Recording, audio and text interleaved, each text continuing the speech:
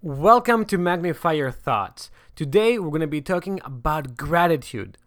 I'm not talking about saying thank you to the cashier that just gave you your change back. I'm talking about going deep in your emotions and showing appreciation for something or someone. When is the last time you paused in the middle of the day, the beginning or the end, and said, I am thankful for my health, for the people I love, my possessions, anything that pops in your mind.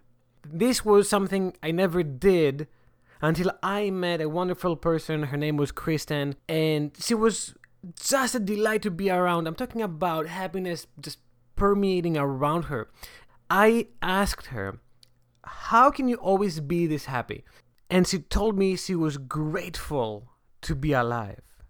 Now, this didn't really resonate with me well until she also told me that she had this condition where her kidneys did not function and she had to undergo a dialysis process. That's basically when a person has to hook up to a mechanical device where it's going to take their blood out of their system, filter it, clean it, and put it back inside their body.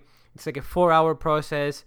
And a lot of people who have this condition need to repeat this 3 times a week. That was the moment that I will always remember. Here I was, a young, healthy guy in my mid-20s, and I had a terrible attitude. I took so many things for granted. She had a condition that literally constricted her life experience, and yet again, she had a better attitude than myself. That was the eye-opening experience I had. I went home and I thought, okay, well, what can I be thankful for? Okay, I started saying I'm thankful for my health, for my family, for my roof, for all the possessions I have. It didn't feel natural. It felt a little bit forced. For that reason, I decided to repeat it until it became a habit. And I have to say, it was life upgrading. It really brought my happiness was significantly better because I valued things. I understood that my possessions could not be there all the time. And I should show them appreciation because, oh my God, I love my car. It helps me get from point A to point B. My health, because I have good health, I can go work and put food on the table. I mean, there's so many things, infinite amount of things that we can stop and pause and thank for. We can talk about the internet, all the technological advancements that we have where 100 years ago didn't exist. There were several byproducts I noticed in my life after I started to be grateful for things. One, I started to come from the sense of abundance rather than scarcity.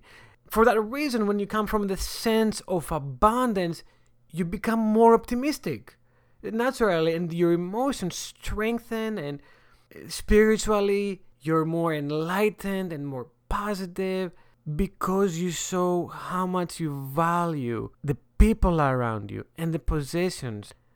With all that said, I would suggest that you pause at the end of the day, or now if you can, and ask yourself, what are you grateful for? Is there someone you love and you want to call them and say how much you value them? I mean, bringing people up is a great thing. You can compliment someone at work, you can compliment someone at home and say, the dinner is just wonderful, thank you. Or you're doing a great job today at work, outstanding. And look how life starts to shift for them and for you. For that reason, I would encourage you to make someone smile. Look how it will improve your mood and the people around you.